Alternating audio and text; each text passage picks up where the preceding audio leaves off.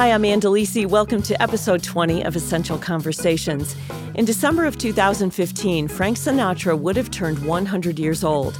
To honor him, there were music celebrations, exhibits, and HBO's documentary about his life, All or Nothing at All.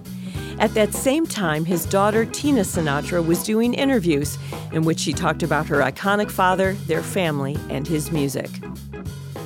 Hi, Ann. Hi, Detroit. Hi. It is so great to talk to you. What a pleasure. What an absolute pleasure. Thank you for making the time, and thank you for being on an ISDN.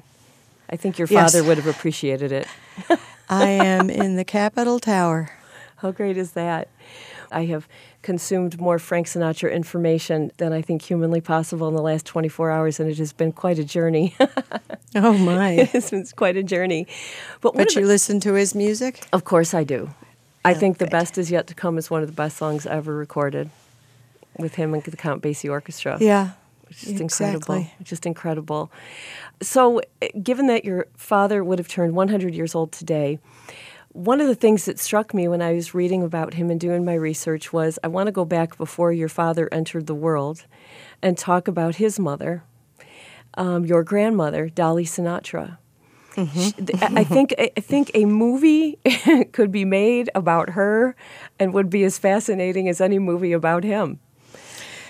She was a force to be reckoned with, and given that, little Frankie would be her only child, she was pretty guarded of him and could be tough on him for little things like getting a suit dirty and stuff, like that. But she had a terrible delivery. He was born dead.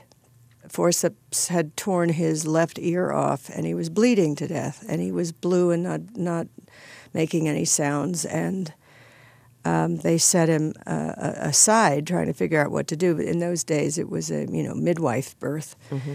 And Dad's grandmother rose to grab him up and put him under running cold water in December. Cold water flat, by the way, so that's all they had.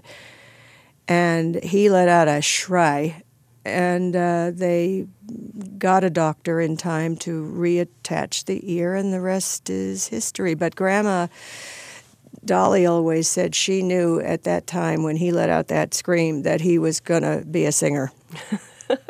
Started then. I mean, that's an incredible entry into the world. That's an unbelievable way to start your life. And then he went on to have an unbelievable life. He was driven from that moment. He was born to do exactly what he did. It was a God-given gift anyway. I mean, he could be nothing but a singer. What has been, in your experience, the most misreported piece of information about your father that you just say, they got it wrong again? Well, I read a couple of weeks ago that he was a drug lord. What? He was friends with Pablo Escobar. Yeah, that's who it was. And his son, Escobar's son, has written a book claiming that Dad was into cocaine and was a major carrier, like a courier of it, because he was a courier, by the way, for the CIA at times. Anyone with notoriety that people wouldn't screw around with that had private planes, took people and documents surreptitiously. Mm-hmm. But this new one. This is interesting. So I kind of liked it in a way. But the most, it was so stupid. It was funny. I'd say that I don't like a lot of the overplay of his links to the mafia. Mm-hmm. People have to understand Dad was born into a neighborhood where they too were born, and they all grew up at the same time. He knew them as children. Mm-hmm. They would then remain lifelong friends, the ones he knew from childhood that lived, mm-hmm. that weren't blown out. He wasn't buds to any deep extreme, but it's an Italian.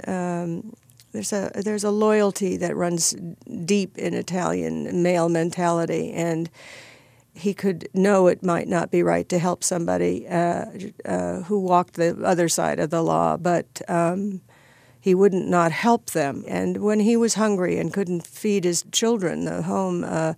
that he had left, when I was just a baby. And he wasn't hireable in the big clubs across the country. The guys he knew as a youth owned them, their own clubs, and they put him to work. The 500 Club in Atlantic City, to name one.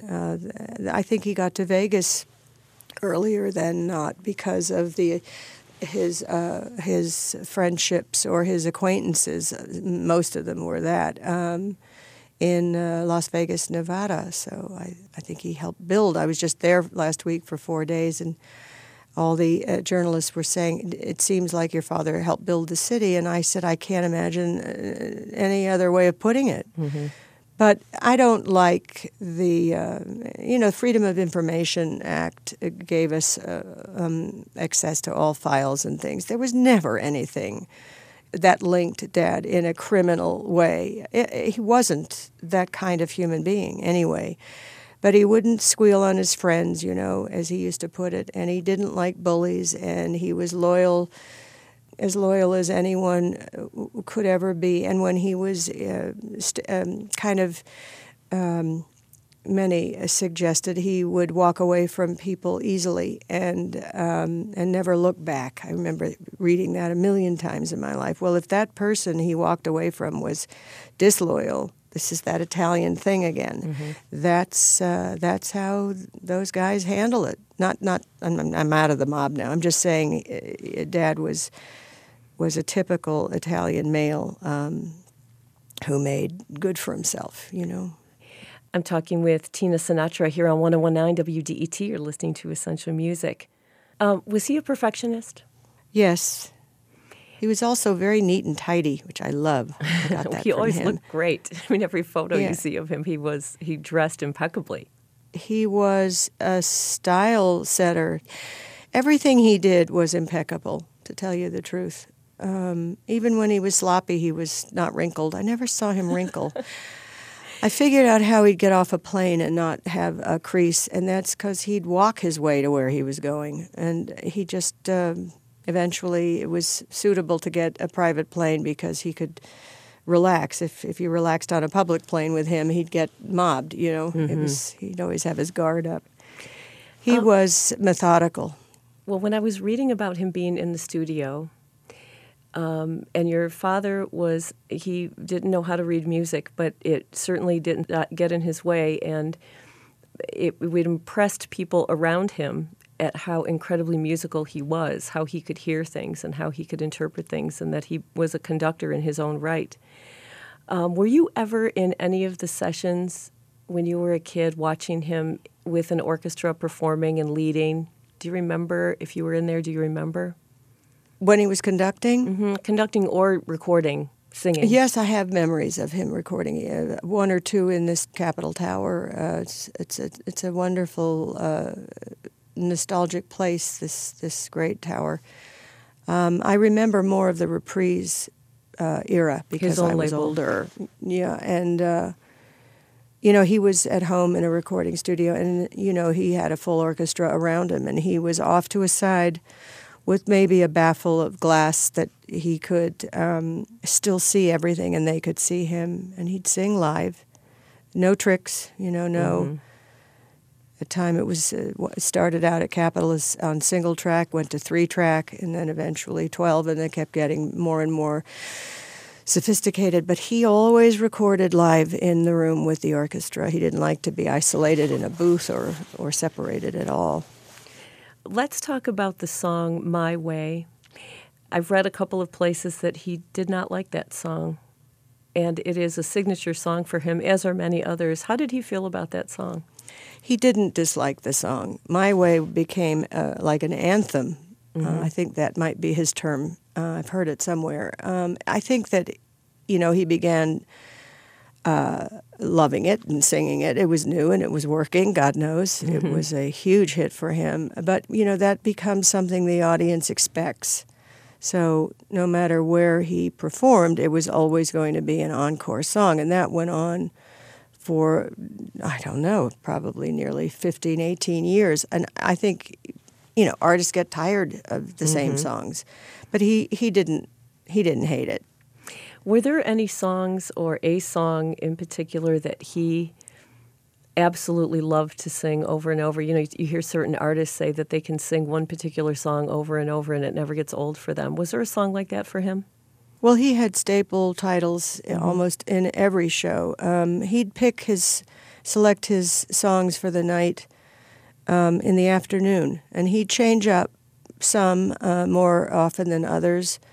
I don't think I ever watched him perform where he didn't sing "I've Got You Under My Skin" and "World on a String." You know, "You Make Me Feel So Young," and perhaps he did forfeit one or two of those at a time. You know, or from time to time. He wanted to change up in case someone had seen him in New York 3 weeks before he played Chicago, and you know, so he tried to keep it new, but he had to deliver what they wanted to hear at the same time. We live in a day and age where, in the last few years, I guess the last couple decades, where bands or artists will take weeks to make an album. And it sounds like he could do half of an album in a day and sing a number of songs and sing them beautifully, and those would be the final takes for an album. Because they were live and in the room, and if they weren't good, everybody knew it. He might put it off to a next session, which might not be the next day. It might have been 3 or 4 weeks later. If you look at his discography, you can see the same title song span a year and a half. Mm-hmm. And see it's never issued, wasn't issued, and eventually it was issued, or not. Those are some of the early things we did when once Dad left us, was look for the songs that had never been issued to date. He'd play with a song sometimes for many, many months. And then he would finally get the take that he wanted. Either get it or not get it. But when it came to doing a 12 sides album, or I don't know, 33 and a third, were they 10 sides, 10 titles? I know that he would do an album in no more than 3 sessions because I've looked at the schedules of them in my tenure with doing this. He preferred to get the music one album at a time done, and sometimes he would over-record, and some of those songs would find their way into an album 2 or 3 later down the line. But Dad had to allocate his time to record, get out of town, go back on the road, and recording dates were vital to him. It was his favorite thing to do, was go in and live record. So he pretty much started and stopped one album, one project at a time. Coming up next, Tina Sinatra talks about her parents, Frank Sinatra's work as an actor, and the musicians and singers he liked to listen to. At a time when information continues to come at us faster and faster, sometimes you need to hit pause and rewind. NPR's Throughline takes you back in time to the source of the news stories filling your feed. Find NPR's Throughline wherever you get your podcasts.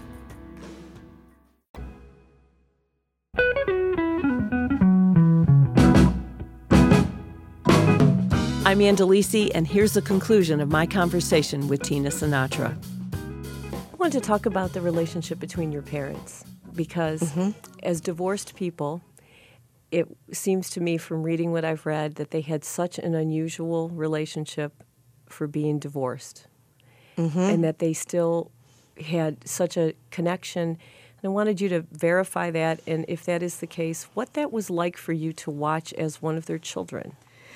Well, it made it easy. Obviously, they knew that they had to do the best for their children. They never argued in front of any of us. We never heard an unkind word spoken of one of the other, by the other.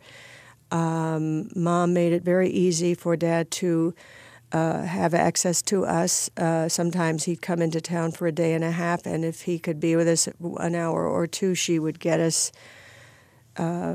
primed and ready, clean us up, get us dressed, and either he'd come to us or we'd be off to him. And of course, she always was open to us traveling to where he was once we were old enough to do that, as long as we were accompanied. We made family trips together, all of us, the 5 of us at times. She knew that if she made any problems, the children would get the short, end of the short straw. She wanted to make it natural and friendly and loving, and our home was his home, and if he wanted to come to see us, he knew he would, that he could. We would move heaven and earth to spend time with him, and Mom was the best at juggling all the schedules with sleepovers in school and and Dad's busy life. It was a very good decision they made, and it never faltered. Was he the love of her life? Oh yeah. There's no doubt about it. He would be a hard act to follow, I suppose. Well, also, my mother was a Catholic at a point in time when marriage was for life. And she's recently said to me, I'm the only one who will live to be 100, and the last voice I hear be Dad's, because she's going to be 99 in March, and she's a strong, she's sore, Right. Got aches and pains, but sharp as a tack, and quite a remarkable woman. She was really the glue, the substance that held us all together, and Dad could not have done what he did if she had not been that, because he wouldn't let his family down, and would have taken up too much of his time. He was to control us, if he had to. He was very lucky to have Mom. In ways he married the right woman. Right. I'm talking with TinaSinatra here on 101.9 WDET. You're listening to Essential Music. Tina, can you talk about his relationship with Nelson Riddle, which seems to me to be an incredible partnership and such mutual respect on such a high level, those two? It was a fluke. Dad came to Capitol and Nelson was here, and they... I don't remember who exactly suggested that they go into the studio the first time together and cut Dad's first album, but they clicked, I dare say, and the rest is history. He was very soft-spoken, very sweet. I always felt he was kind of a melancholy man. I didn't know him well. My brother did. He had a family, he worked very hard. He recorded and arranged conducted and arranged for far more artists than just Dad, but Capitol was very dependent on him, and he did a great job. I think that the team is what made this Capitol era so important to this day. One of the things that I read was a quote from Nelson Riddle, who said, because he would arrange these songs, and that your father would, from time to time, say, well, I think it should be this way, a different way. And that Nelson Riddle said that your father's decision was always superior to his. Well, he was, innate in this business, though he had no education. Nelson, of course, had tremendous musical education, but, Dad always worked well collaboratively. He liked to sound off people. He wanted their input, and I've heard many times that Nelson said, yeah, well, you're right again, but that's what made them great, a great team. And Nelson stayed with Dad, as Dad moved into his reprise era. So, and Gordon Jenkins and Billy May and Don Costa and Quincy Jones. I mean, you work with the best, you're going to get the best. I could talk to you all day, Tina. I know you have other people to talk to. I have just a couple of other questions. Your father was, he set the standard for incredible singing and performing.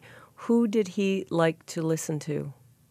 Oh, gosh, Peggy Lee, Rosie Clooney, Ella, by all means, Ella Fitzgerald, Tony Bennett. He loved Vic Damone. He liked all of the pop artists, I have to say. He loved Bobby Darin when we were moving into the early 60s. I remember he was at one point kind of sad that Bobby had left, the pop era, the pop market, but loved what he continued to do. He always said, if it's arranged well and the lyric is good and I can understand what they're saying, I'm happy. He just got a little discombobulated when it all went sort of to the hard rock of it, but he thought the Beatles were swell. He really admired them as songwriters first, and he covered their and music as singers, too. He could hear them and understand them, so that was a plus. One final question, and then I will definitely let you go on. When it came to acting, I'm going to assume that singing was his first love, and then acting was a close second. Did he enjoy that process when he didn't have total control? It seems like in the studio, ultimately, he would have control over what was going on, but then when you get on a movie set, you are one of a huge ensemble and only have so much control. Was that kind of an issue for him? This is an interesting question, and I know why you're asking it. I think that Dad had less acting training than he had singing training. I think he knew his limitations as an actor, and I think that he was born to act, and I think he was acting before he was hired, because I think that each lyric, the way he would perform it and deliver it, was acting, honest and pure acting, and I think they go hand in hand with him. The process of filmmaking was a slow process, and yes, there were times when you've heard that he would do a take or two and say, look, I'm not doing this again. I think a lot of that had to do with the fact he was afraid he couldn't do it again. I mean, some actors could do 40, 50 takes, and some directors insisted. That was not as easy for him in temperament or in trust of his knowledge or in terms of acting skills. He was a natural at everything he did. It's hard to be natural on take 54, you know. So I think it was double-edged. And I also think that if he respected the director, if he respected the people he was working with, and he naturally, he would, or he wouldn't work with them, I mean, he would be more patient. Impatience would come when he felt somebody wasn't thinking, you know, and he might have, to open at the Fontainebleau, 4 days later, and this schedule of this particular picture in what, 61, whatever it was, I'm making the whole thing up, would screw that up. And Dad didn't live like that. If he made a date a commitment, then he wanted to meet it. And a lot of times film production gets out of hand, and more so, I think, now than ever. Spencer Tracy always said to him, Frank, learn your lines and hit your mark. I was reading that for Ocean's 11, that was the first film to feature the Rat Pack, which I also read that Lauren Bacall was the person that gave them that name, so you'll have to verify that. It was a different pack of people, but she said, you guys look like a pack of rats. But that was years before. But when Ocean's 11 was being done, did your father, in fact, pay Dean Martin and Sammy Davis Jr.'s fees at that time? I was reading about that your father, in order to get them into the film and make sure they were in the film, that he actually paid them himself, which I thought was interesting. So that was interesting. I wouldn't put it past him. Yeah, and that he overpaid them, too, according to this. He not only paid them, but he overpaid them, of course. TinaSinatra, you are a joy to talk to, and I think your father would absolutely love all of the attention that he's getting on what would have been his 100th birthday. That's all you've heard about. It's like he put out a new album or something these past couple weeks. How wonderful.